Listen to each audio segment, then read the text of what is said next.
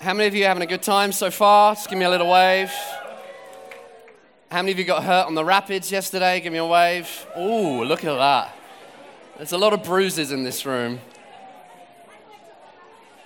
I hope no one pulled anyone's shorts down or anything in the pool yesterday. I was slightly afraid for Wayne and Ben that they weren't going to get the full treatment, but guys, great to be together. So, I'm Phil. I'm married to the amazing Carol. Carol, give everyone a wave. There she is. And we come from the great metropolis of Bedford. So, greetings from sunny Bedford. And we are part of a church called the King's Arms, which I know sounds like a pub. There's actually 3 pubs in our town called the King's Arms, and occasionally people turn up to the wrong venue, but we don't mind that. In fact, once we had these really beautiful signs made saying, "Welcome to the King's Arms." And we put them outside the church meeting for the first time, and by the time we came out, someone had stolen them. We never found out who, but we've got our suspicions. Because every time you go into the King's Arms pub, they've got these brilliant signs. So, welcome from our church to yours, and it's just really, really brilliant to be here. And we are going to just share a few thoughts together. And I don't know whether you believe this, but I really do believe that the greatest days of the church are yet to come. And that there is a certain narrative that's being told if you switch on your media or your websites from the news stations in our nation, which really at the minute would be characterized by anxiety, uncertainty, panic. How are things going to turn out? Suddenly we have some world leaders that are a little more unpredictable than they used to be. I don't know if you noticed that. And there is this kind of prevailing mood of uncertainty, but there is a different narrative being told in the heavenly places.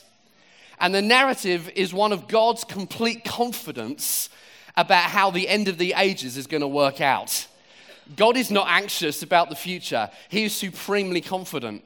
Scripture says that he is the Alpha and Omega, the beginning and the end. He already knows how the story is going to play out. Scripture says that he is working all things together for good, in conformity with the purpose of his will, which means that you should be the most confident people on planet Earth right now. There is a narrative from heaven that we should be getting our marching orders from, and it's from Jesus, the King, who's already sat down. The victory is won. We pray from victory, not just for victory. And this makes a huge difference to the kind of people that we are in the world. The greatest days are still to come. And you may be experiencing this in your own home church, in your own kind of neighborhoods and the work that you're involved in. But I have never known days like the days we're living in terms of the advance of the gospel and the spread of the kingdom. Let me just read you just 3 quick stories that have come through in the last few months in our own setting. This first one is from a lady who leads our children's work in our church, and she was leading a time of teaching our 8 to 10-year-olds how to hear Jesus and to prophesy. And to do that, they had these series of kind of picture cards, and the idea was you prayed, you asked God to draw your attention to a card, and then you used it to help prophesy over someone. And this is the story that she sent me literally last week. She said, one girl called Jessica picked up a card with a picture of the headphones on. She wrote down a word for a person, and then she came to show me. So I asked her who she thought it was for, and she pointed to a man whose name is David. So we went and prayed for him. He had hearing aids in both ears. We prayed for him 3 to 4 times. So today he came to me to say that he was referred after that to a different doctor who sent him for another hearing test. At this hearing test, they tested him 5 times because his previous hearing was recorded as -30, but was now perfect. The doctor couldn't work it out. The doctor couldn't work it out, and he now no longer needs hearing aids. And he wanted Jessica to be the first one to hear this news. How exciting is that?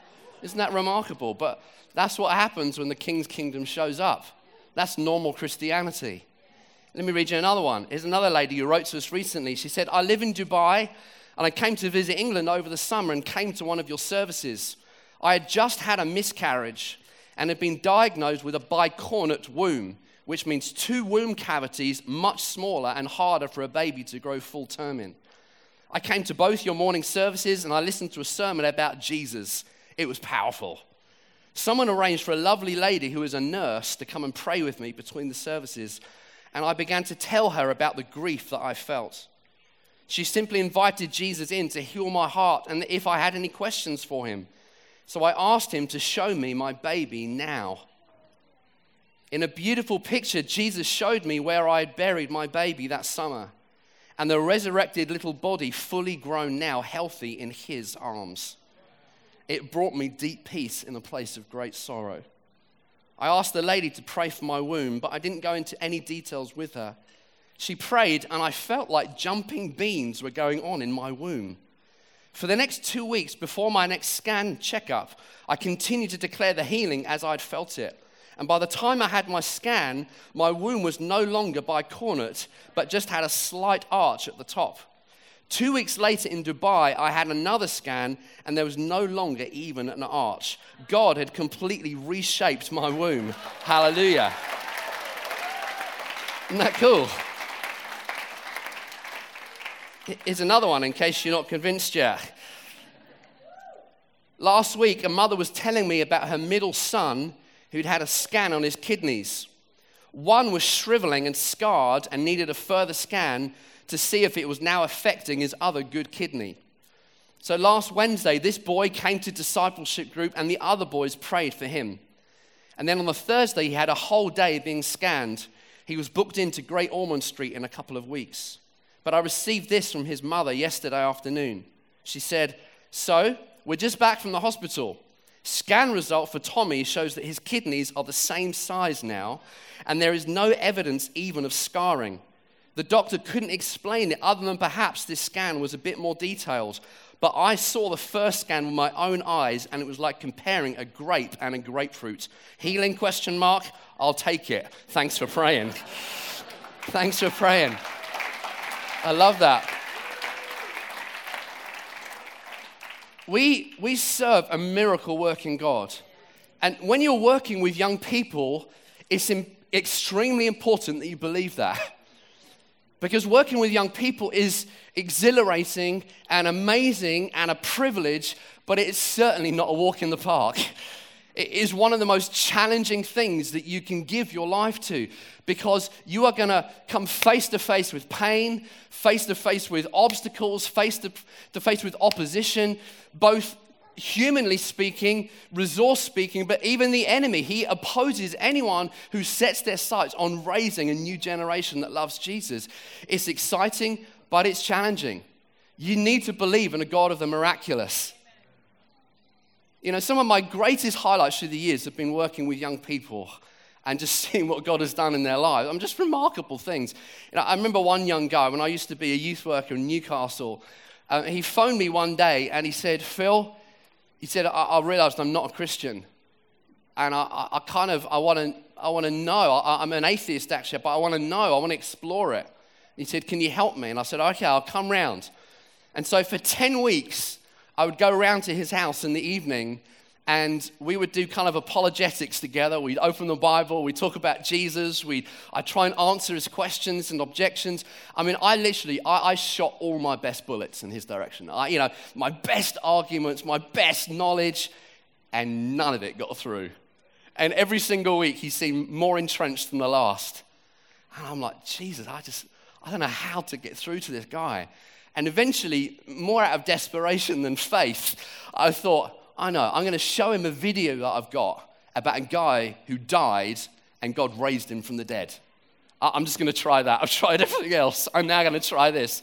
And so the next Wednesday night, I brought Matt round to my house. We sat him in our living room. I'm like, right, we're going to watch this video, and then I'd like to know what you think.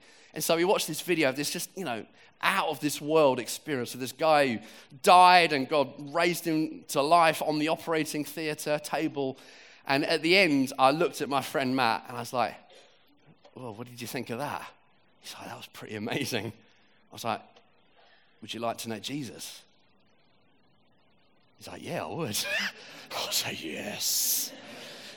And We led him to Christ in our living room. I dropped him off home. I remember on the way home, my window was down. My fist was out that window. I'm like, yes, Jesus.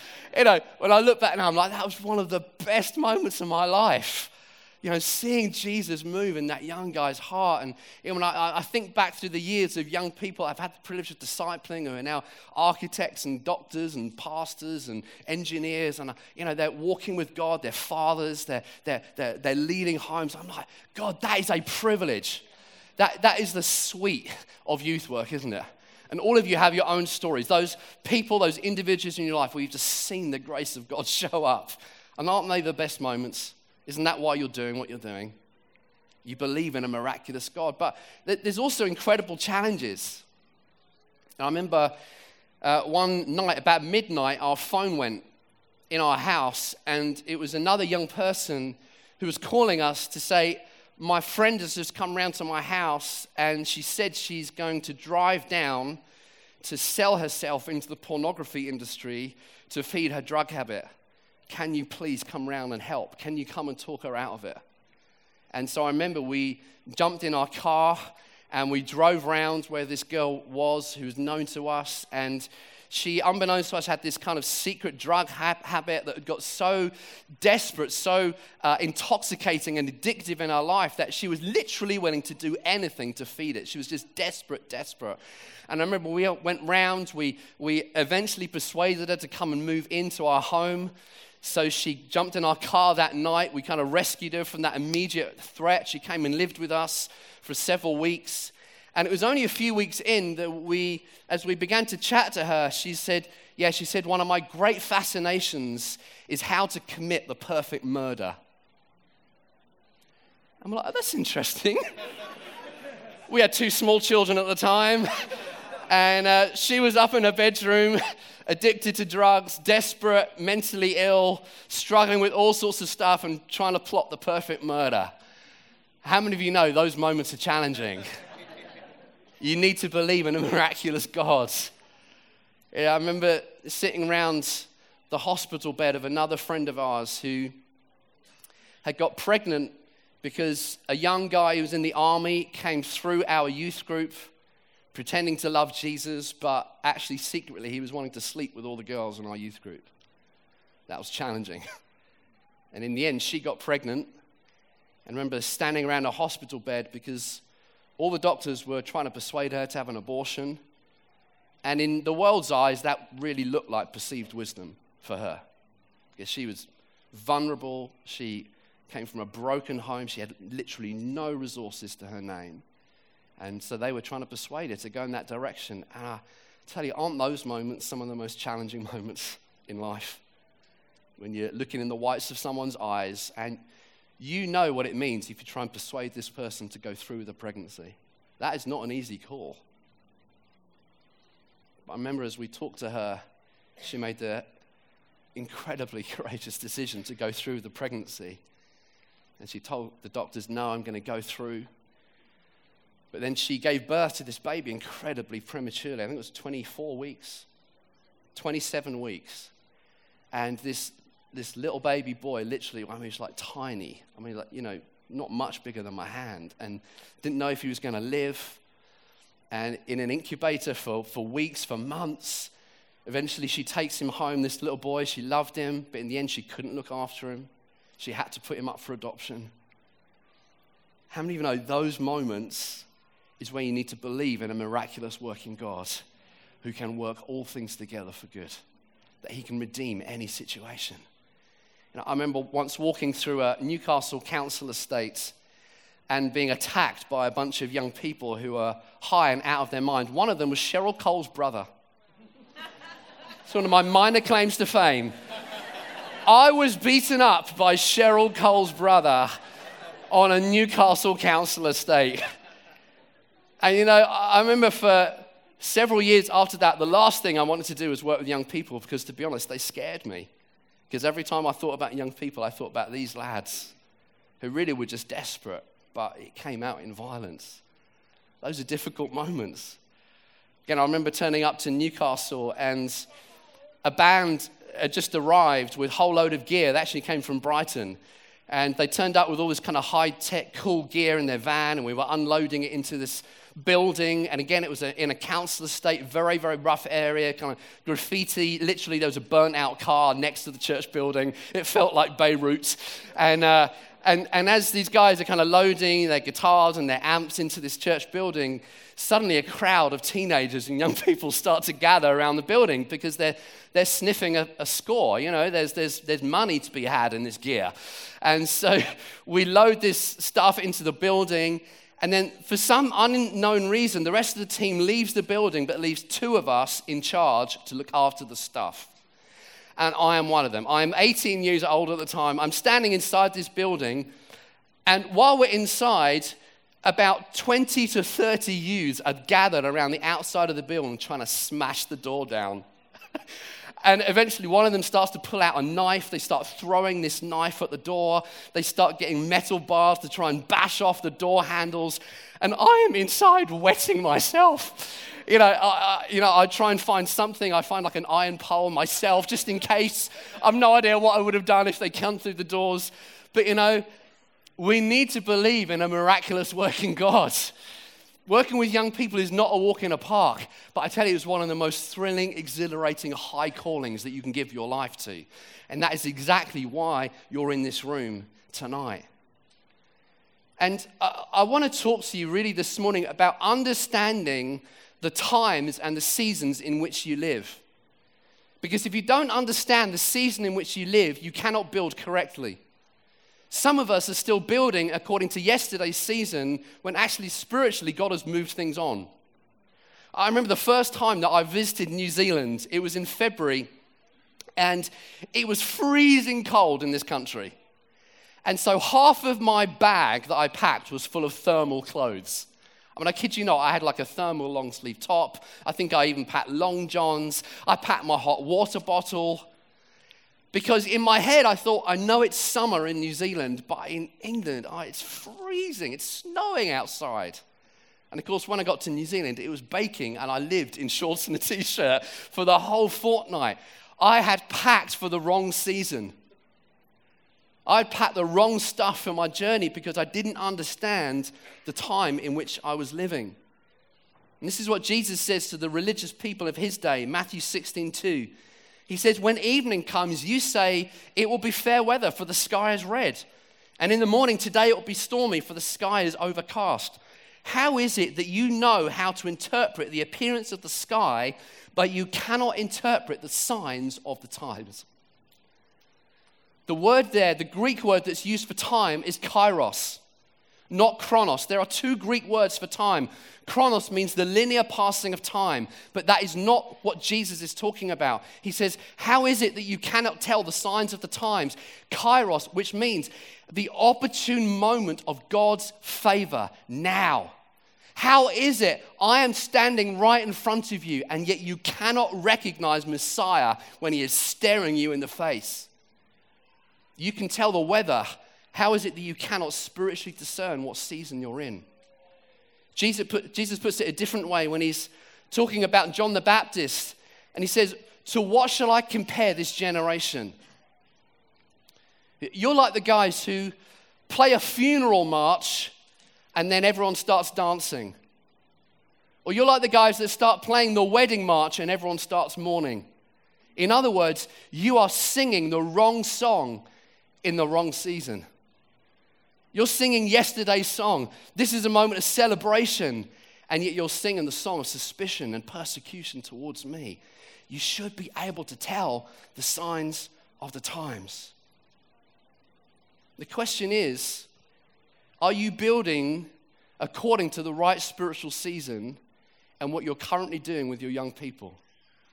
Do you understand the signs, the times that you are living in? And it's interesting historically that the people who most persecute a new move of God are the people who experienced the last move of God. It's been the same right through the history of revivals. The biggest persecutors of a new move of God in a new season are those who walked with God in a different season but have not yet caught up with the new thing that God is doing. Because in our heads we think, well, if God did it this way the last time, surely he'll do it like that again.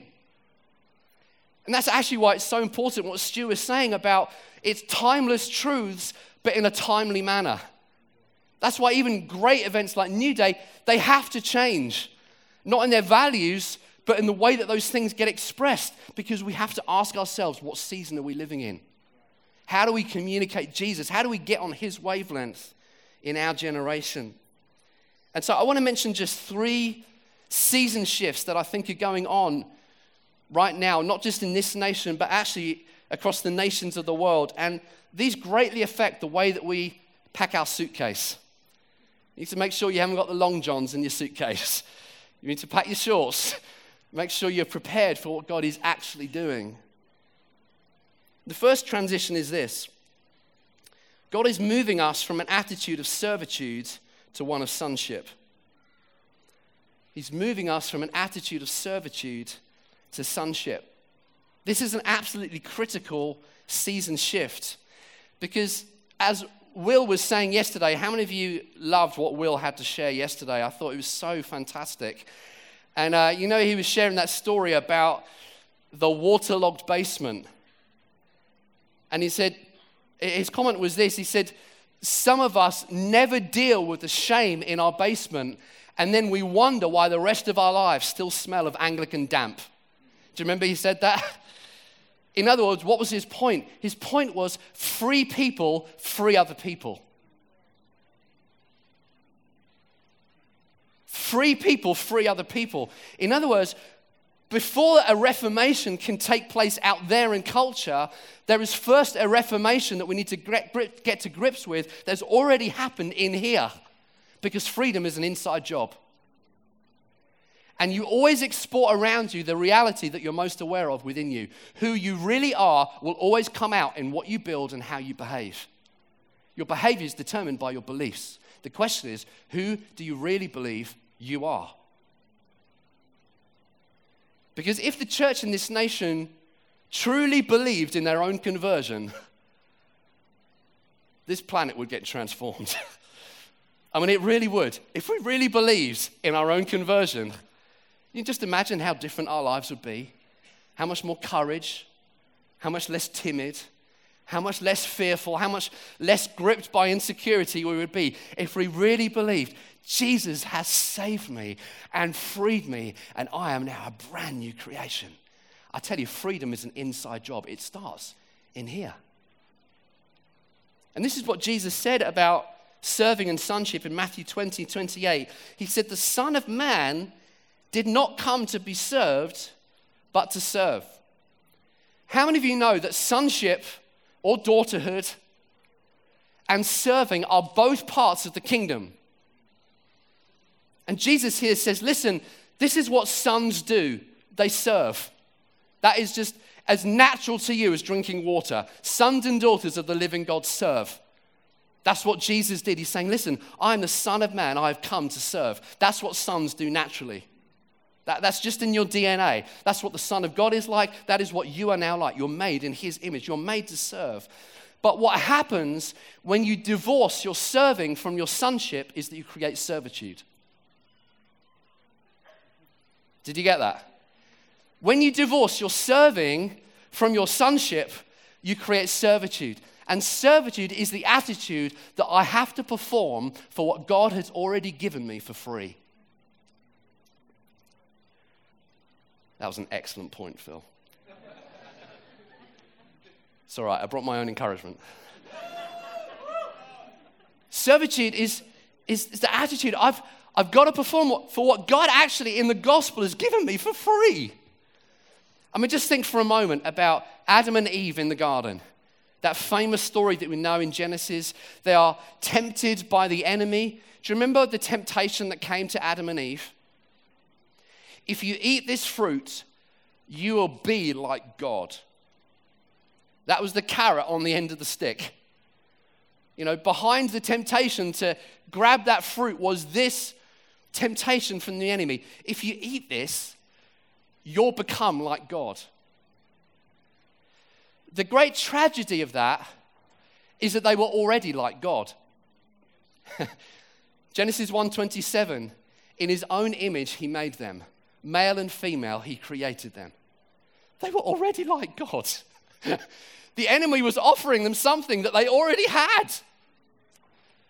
And yet somehow they trade that and move into a performance cycle where they believe, I have to earn something that God actually has already given me for free. And they sell themselves into servitude. And it's always amazing to me how driven some people can be who believe in the grace of God. And I know because I've been one of those people many times in my life. And I think often we do vertical grace very well, but horizontal grace is more challenging. You know, we can believe, God, you have forgiven me, I'm free. But then somehow in the way it works out in our lives, we can start to serve one another still out of the old orphan-hearted servitude of now I have to work really hard to be approved by God or by other people. And I tell you, that stuff will kill you. There is a better way.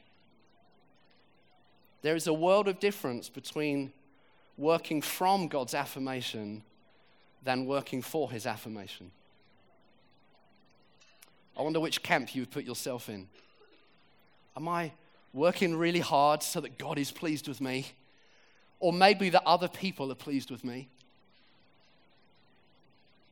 Someone once said this, that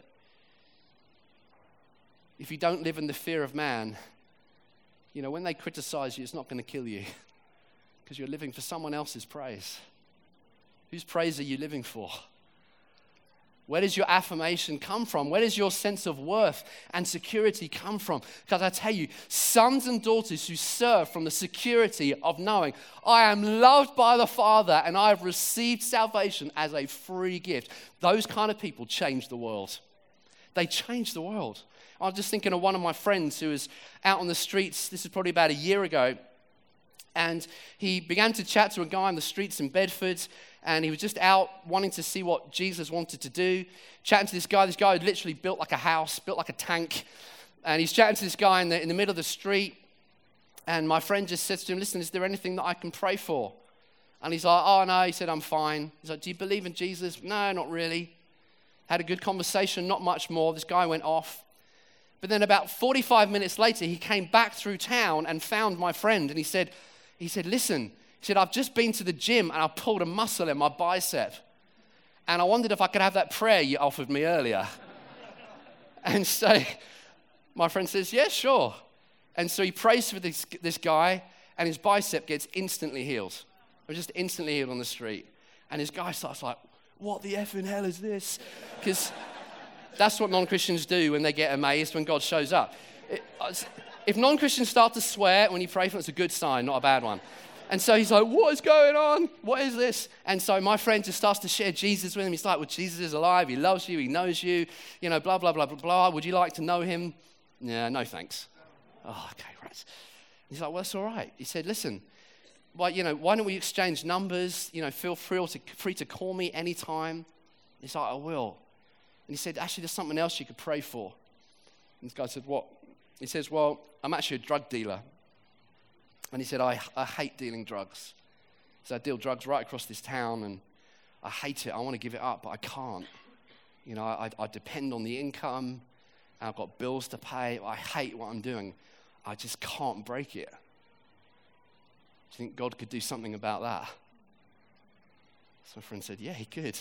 So again, he just prays a short prayer in there in the middle of the town, and the guy goes off.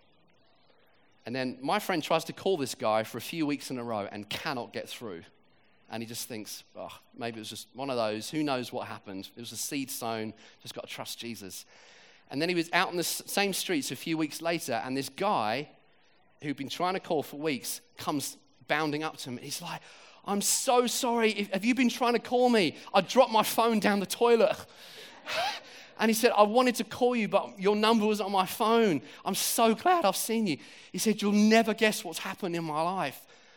And he said, since that moment you prayed for me, he said, I've not sold any drugs from that moment. And he said, I just lost the will to do it. And I just thought, I'm going to break this habit in my life. I'm going to stop doing this. And he said, it's been weeks since I did it. That's never happened in years.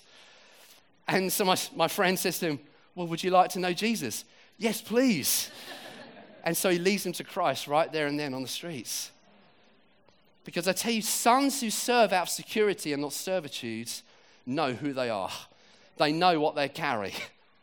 They're not fazed by a damaged bicep or by a drug dealer who needs breakthrough. They understand, I was born to serve, but out of security and not servitude. It's absolutely critical. Because if you try and reform society out of your own need for significance, you will end up living for the praise of men, not the praise of God. We don't serve because we have a need for significance. You already have that in Christ. You are already significant. You have significance in the eyes of the Lord. This is what Scripture says.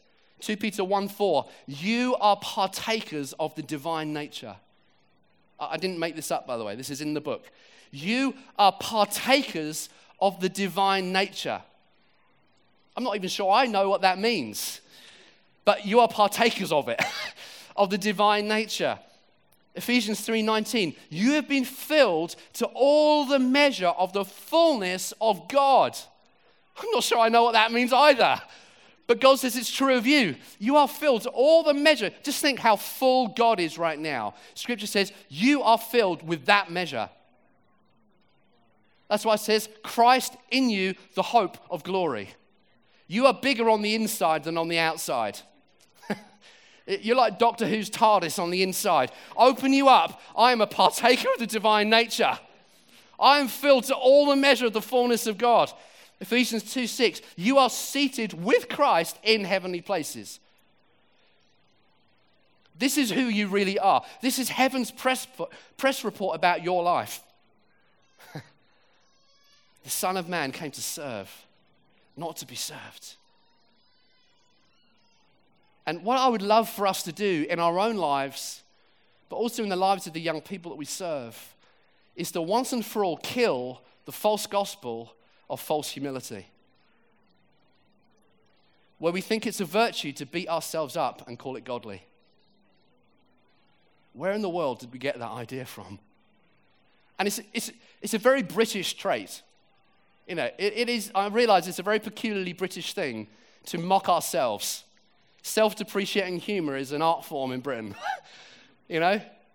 The trouble is, those things that we say about ourselves are often not just jokes, they're what we really believe. And I tell you, that false gospel of false humility is killing us. You were born for greatness. You were born for greatness. How do I know that? Because you are a partaker of the divine nature. You're seated with Christ in heavenly places. You are filled to all the measure of the fullness of God. You were born ready to rumble and to bring the kingdom in a way which affects things in your generation. You were born for greatness. And as C.S. Lewis said, humility is not thinking less of yourself, but thinking of yourself less often. Did you get that? Humility is not thinking less of yourself, thinking, oh, I'm not sure how much I'm going to achieve in my life. You know, can I really bring any fruit? Will my life really have any significance? Listen, banish that gospel of false humility. You have been raised with Christ. And yes, it's all by grace, but now you have a new identity, a new name. You have dignity, you have purpose. You are called an ambassador of the gospel. You are now co-reigning and ruling with Jesus. You will inherit the nations with him. You are no longer the tail, you are the head. You are not an echo, you are a voice. You're not responding to the prevailing mood. You are a herald of prophetic things that God is about to do in this nation. You were born for greatness, and it's time you started to believe that. It's time you started to believe that. 1 John 3 says, see what great love the Father has lavished on us, that we should be called children of God, for that is what we are. Whew. Wow, that is what we are.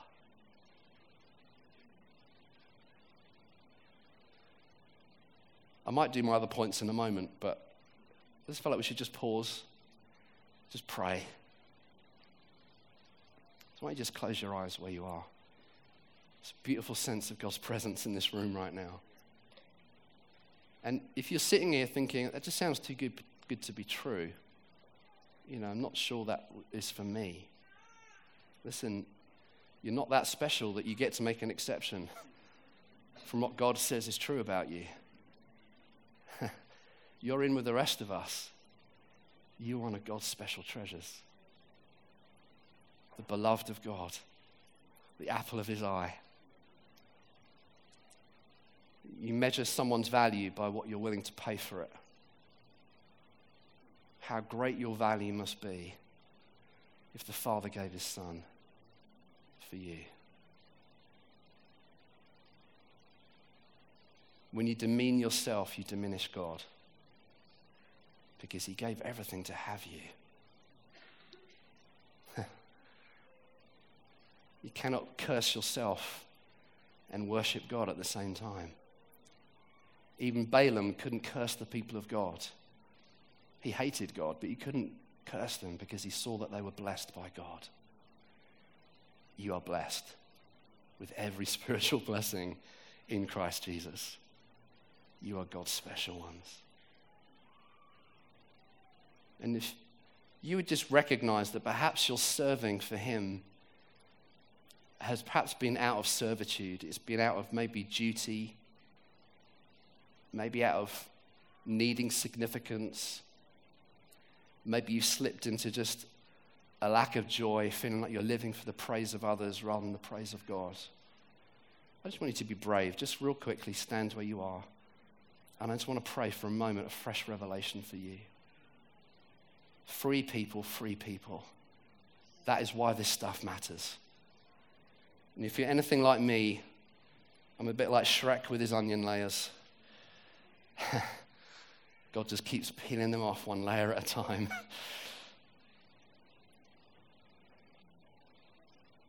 1 Corinthians 2 says that the Spirit has been given that we might understand what he has freely given us. And so I pray right now, Holy Spirit, for revelation in this room of what you have freely given us, that we don't have to earn or perform, but it's ours as a gift. Wow, that is amazing. It's a gift. It's a gift. You are highly treasured. You are the beloved of God. Wow. I just pray for that revelation to come, permeate hearts and minds in this room right now, right across this room. I just pray for freedom. Freedom. Lord, I just shake off the shackles of servitude where we've been operating out of duty rather than delight. I just brush that off right now. Say, come, Holy Spirit. If you're near someone who's standing, just gently put a hand on them. Just pray for them. I'll be honest, there are some, even now, you're sitting and you're scared to stand because for you that would be a performance failure. You think, if I stand, then people will think, gosh, he's been faking it. I just want to encourage you, you're in good company. I am standing with you. If you're scared to stand because of your performance issues, this is exactly the moment that you should be standing. So can I just encourage you to stand? If you wish you'd responded first time, but maybe you thought it was too late, just join us. Grace of God is present in this place. Thank you, Father. Well done. Well done for your courage. Thank you, Father. Father, we just declare that we will not get stuck in performance-related approval, but will stand in the grace of God. Thank you for what we heard from Natalie, from Prince, the mercy, the grace of God. I just pray, come, freedom in the name of Jesus. Freedom in the name of Jesus. Just wherever you're standing, just repent of living under a wrong mindset. Just tell him, just say, Father, I'm sorry that I've lived with that attitude of servitude. Thank you that I am your beloved. You love me. You're nuts about me. You value me. I am yours. You dance over me. You sing songs of delight over my life. You are not measuring my performance. Wow. He is not comparing you with any other living person on this planet. He's not measuring your story with anybody else. There's not Billy Graham on one end of the spectrum, on you and the other. That's not the way God thinks. He loves his sons and daughters. And so, God, I just break rejection. I break exclusion. I break lies now in the name of Jesus. I just break the shackles of old orphan thinking. Lord, we want the prodigals to meet the father at the door and not the elder brother. And so, Father, we just repent of any elder brother syndrome left in our system. We say, Father, let us see as you see. Wow. Thank you, Holy Spirit. Thank you for the scent of freedom in this room. Wow. It was for freedom that Christ set you free. Wow. In love, he predestined you to be adopted as his sons in Christ Jesus. And what pleasure he took planning this. This is the gospel. It is good news. Thank you, Lord. Wow. Thank you, Lord. We love you, Jesus. But guys, just feel free to carry on marinating. You can stay standing, sitting on the floor, jumping up and down. I really don't mind.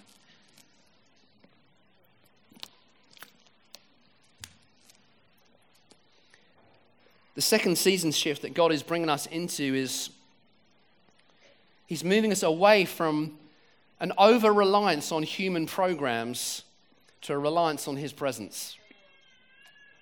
Now, I don't want you to misunderstand me, because I believe that human programs can be just as inspired by the Holy Spirit as any spontaneous moment can. God is the ultimate planner. He's in a sense, the ultimate programmer. His programs are all inspired, they're all anointed, and they're all destined to bring breakthrough. So don't misunderstand me. I'm not polarizing two things, but I think very often, certainly in the West, our tendency is to rely more on human programs than on the inbreaking of God. What he alone could do.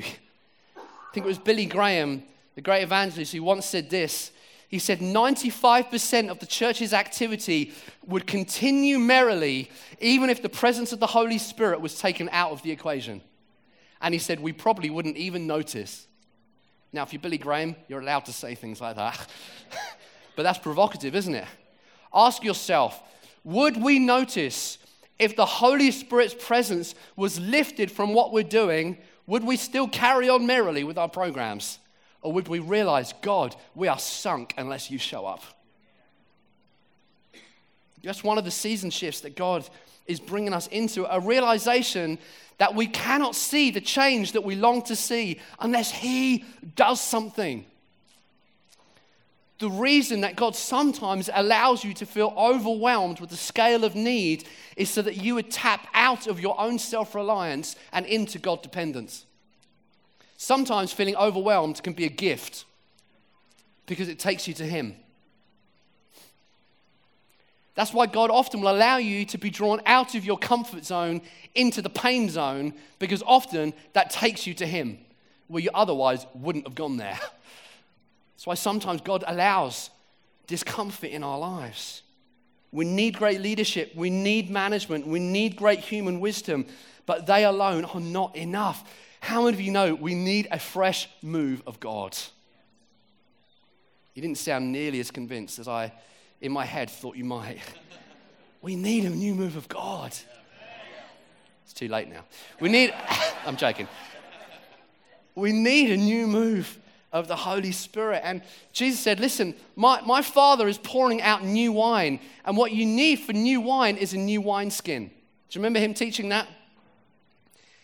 And the principle is, listen, God is doing a new thing. Let's make sure that our structures, our attitudes, our thought processes, our priorities, the wineskin, the way we do our youth work, the way we build church, the way we develop leaders, let's make sure the wineskin fits the new wine that God is pouring out from heaven. And I love making great wineskins. It's what I spend most of my life doing, is making sure that the structures and the processes and how we train people fits what God is doing.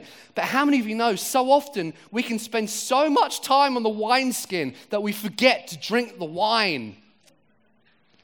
And the wineskin is for the wine, not the other way around. The very best wineskin makers are those who regularly taste the wine that they're building for in the first place. I think it's John Piper who says, missions is about us recommending to other people what we ourselves cherish. Are you recommending to other people a wine that you yourself are drinking and enjoying? Because if you're not, something's gone wrong. Something's gone wrong. Because God is leading us in this season to a fresh dependence on what only He can do. I think very often in my own life, I've tried to contain through managerial effort what can only be sustained through relational dependence. I try and sustain things to my own self-resources, my managerial effort, rather than the resources that come through relationship with Jesus. And again, remember, I'm not polarizing. I'm not saying one is of God and the other isn't. What I'm saying is, even in our very best systems, we need God to show up. And if we don't need Him to show up on our systems, the systems are wrong. This came home to me a year or so ago where I was listening to a lady called Heidi Baker, who many of you will have heard of. She is a missionary. She's an apostolic lady to Mozambique.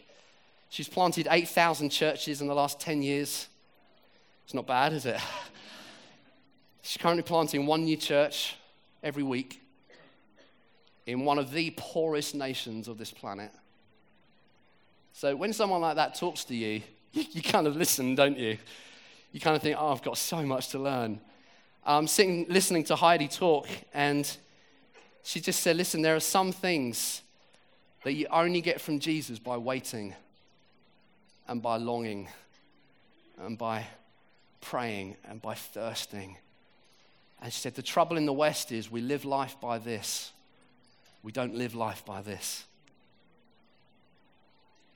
And she said, some things we just need to wait for. We need to go into the courts of the King and get fresh oil. Something that only comes from being with Him.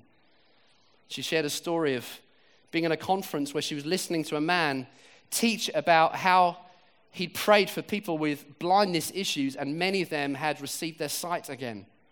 And she said at the time, living in Mozambique, we were praying for many blind people. There are many blind people in Mozambique. Often their eyes are completely white with disease. Often they're beggars. And she said, we weren't seeing any blind people healed. So I listened to this guy and I thought, whatever he has, I want. And so she said, at the end of the meeting, he offered to pray for anyone who wanted prayer. So I stood at the end of the queue. She said, I waited probably an hour for him to get to me. And she said, he got to me and he prayed for me. She said, I really felt nothing, but I fell on the floor more out of, God, I'm not leaving the floor until I get what you said I could have than anything. She said, I didn't feel a tingle, I didn't feel anything. I just thought in my heart, I'm not leaving until I get what He said He carries. And she said, I just lay there. I lost track of time. I realized that I'd probably been there a long time when I heard the sound of the Hoover going around my head on the carpet. And the guys in the building ended up picking her body up and taking it out, throwing her in the back of a car. And they took her to a hotel. They took her to a hotel room. She was still just lying there. And she said, under my breath, I was just saying, Jesus, open the blind eyes. Open the blind eyes. Give me what you said I could have. And she said, I just wasn't going to leave until I got the promise. And she said, I lay there on my bed. And it was about 3 o'clock in the morning. She said, suddenly, the electricity of God's presence entered the room. And she said, I shook so violently that I fell off the bed and onto the floor. And she said, I'm just shaking there. And suddenly, I heard a knock at the door. 3 o'clock in the morning. And she said, I crawled over to the door. And I reached up and I opened the door handle. And I looked down at 2 pairs of cowboy boots. And she said, I kind of looked up in a slightly groggy state. And there are these 2 cowboys with Stetsons on their heads. And these were two prophetic men from two different states in America that God had said to both of them, you need to go to this address where a lady called Heidi is praying. You need to go tonight and tell her that she has what she's asked for.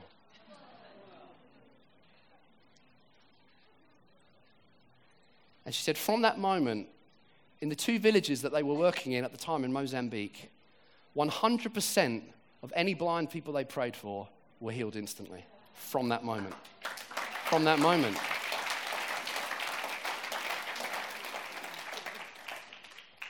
She gave an example. She said, the other day I had to repent because I was rushing through a village on my way to a discipleship meeting. And I saw this little beggar, this lady on the side of the road, had about 4 teeth in her mouth. She was completely blind. Her eyes were completely white.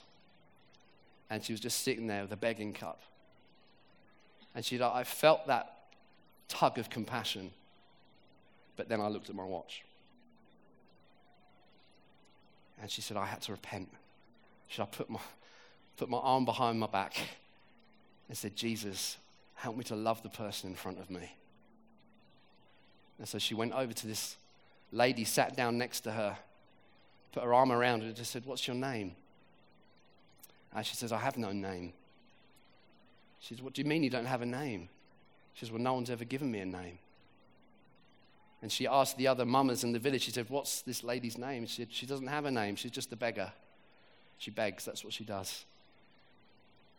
And so Heidi says to her, could I give you a name?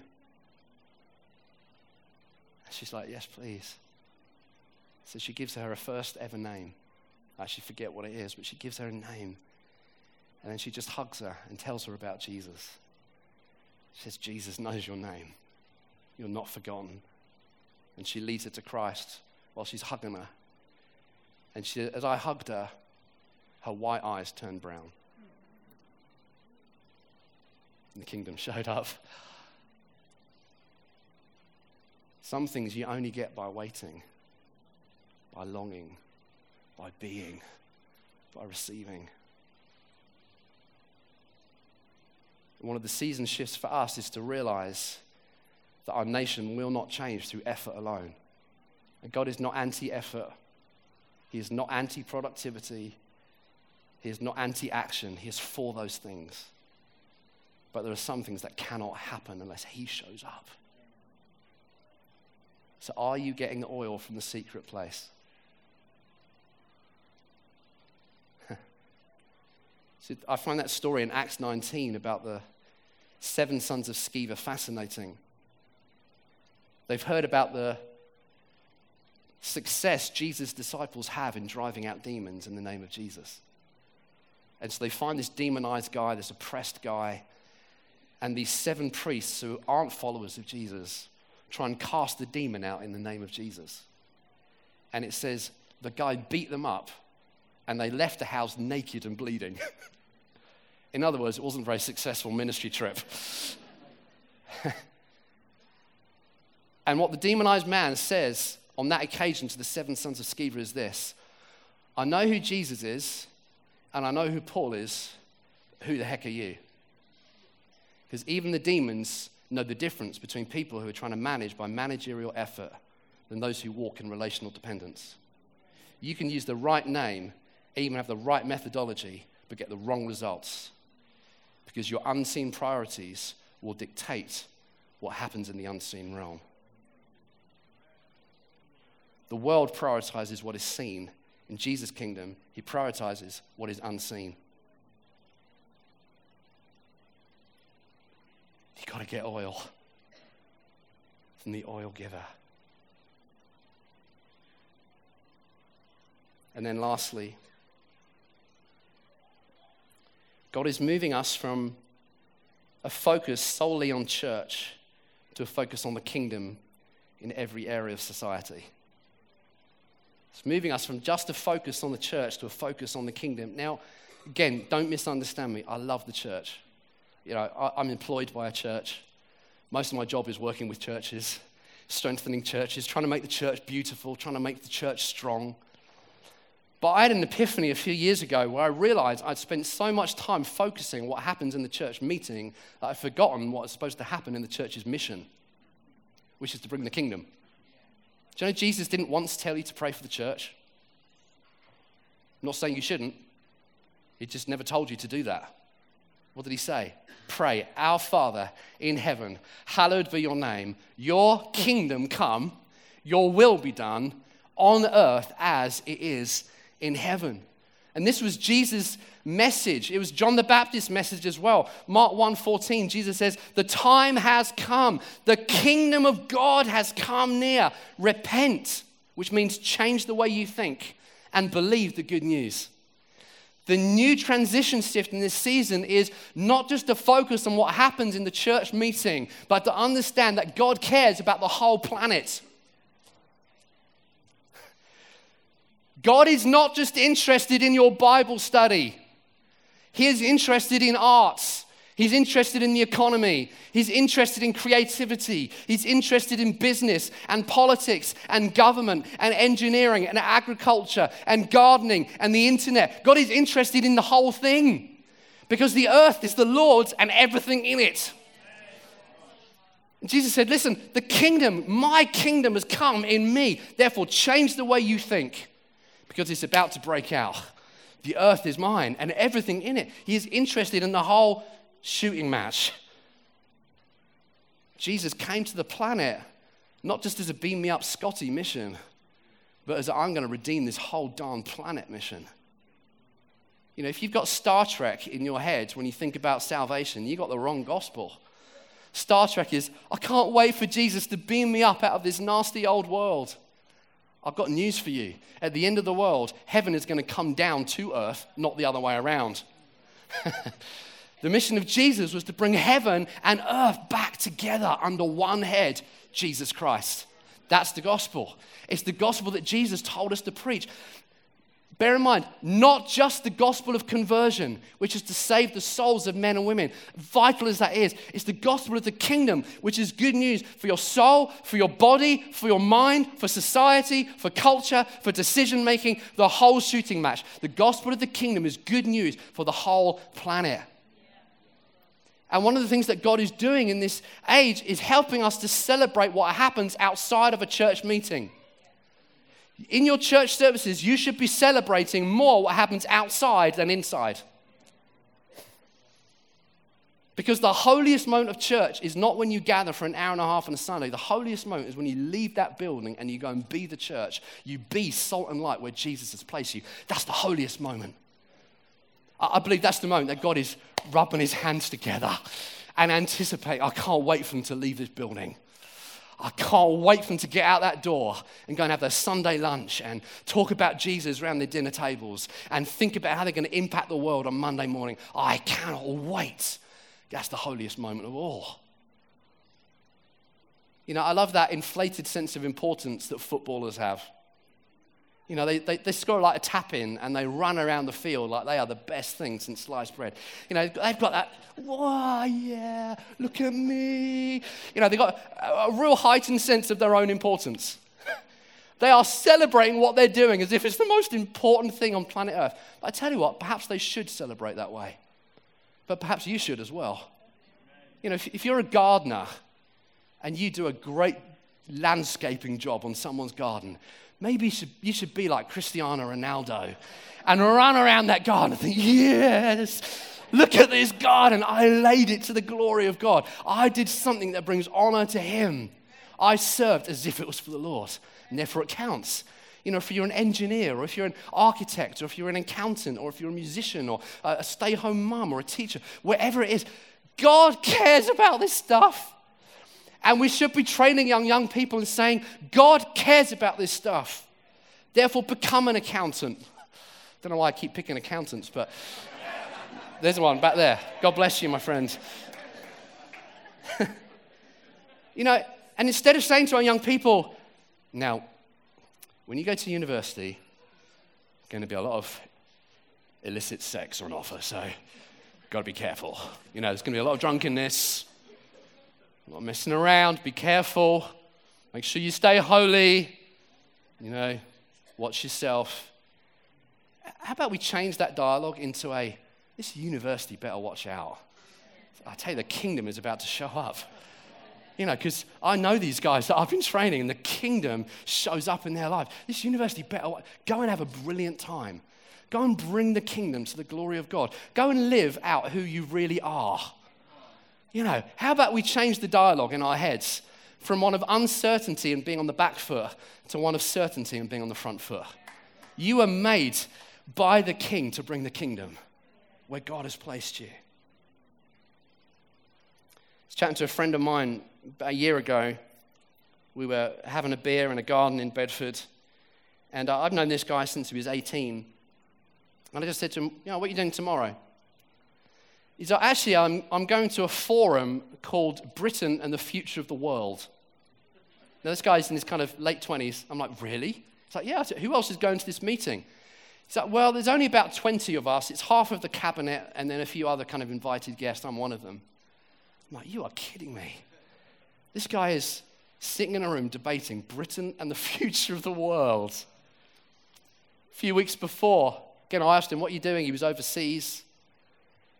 And he said, oh yeah, I was in a meeting with the creator of Angry Birds, the sheikh of an Arab country, the former Prime Minister Gordon Brown, various other kind of entrepreneurs, and we were having a discussion about how to shape British culture. And they asked if anyone would like to chair the meeting. No one else volunteered, so I did. And this is a guy, since 18, he knew the call of God to bring the kingdom in the realm of politics. And he's now doing it. Because he was born to do that, to extend the kingdom, not just to build the church. Made friends recently with a Christian artist who's got an art gallery in Los Angeles, and he actually was born and bred in Bedford, now lives in LA. And the people that buy his paintings are people like George Lucas and Arnold Schwarzenegger. He was just on a tour to Miami and to London and to New York to sell his paintings. I mean, he's a breathtaking artist. So the last thing in the world that you want to do is get that guy to paint a painting on a Sunday morning in your meeting. That's not what he was born to do. He was born to bring the kingdom where God has called him. And so I want to celebrate that just as much as what happens on a Sunday morning, because that's where the real work of the kingdom happens. He was telling me he drew up a portrait of a sex worker in the Bronx. And she'd been in that trade for many, many years, and he did a portrait of her face. I mean, it's just a breathtaking painting, and then gave it to her. And as a result, just seeing herself in this painting, she left the sex industry altogether. From that moment, suddenly the kingdom, his natural gift in the kingdom showed up in that same space because he was doing what God had made him to do. We want to raise up those kind of young people who do what God has called them to do. And yes, some will be called to lead churches, some will be called to be apostles and prophets and evangelists and pastors and teachers, but by and large, the vast majority will be called to bring the kingdom where Jesus cares about the world. A couple more things and then we'll finish. George MacLeod says this: I simply argue that the cross be raised again at the center of the marketplace as well as on the steeple of the church. I am recovering the claim that Jesus was not crucified in a cathedral between two candles, but on a crossroads between two thieves, on a town garbage heap, on a crossroads so cosmopolitan they had to write his title in Hebrew and Latin and Greek, at the kind of place where cynics talk smut and thieves curse and soldiers gamble, because that is where he died, and that is what he died about, and that is where Christians should be and what Christians should be about. It's the kingdom, not just the church. All of the church is in the kingdom, but not all of the kingdom is in the church. And you're called to extend the kingdom wherever you go. Thank you, Father. Our best days are yet to come. I'm telling you, you are the hope of this nation. Christ in you, the hope of glory. Be very optimistic. Be very confident, humbly confident in God that what he says he will do, he will do. Be bold. Be courageous. Take risks. Live obedient to Jesus. At that moment where you feel your zeal for him slackening off, quickly seek the face of the Lord. Get oil from the secret place. Learn to be someone who leans in relational dependence on him. I tell you, we will see another reformation in this nation. The greatest days of Great Britain are yet to come. And many of those works, many of those deeds, many of those nation-changing things will come from young people in your youth groups by the grace of God.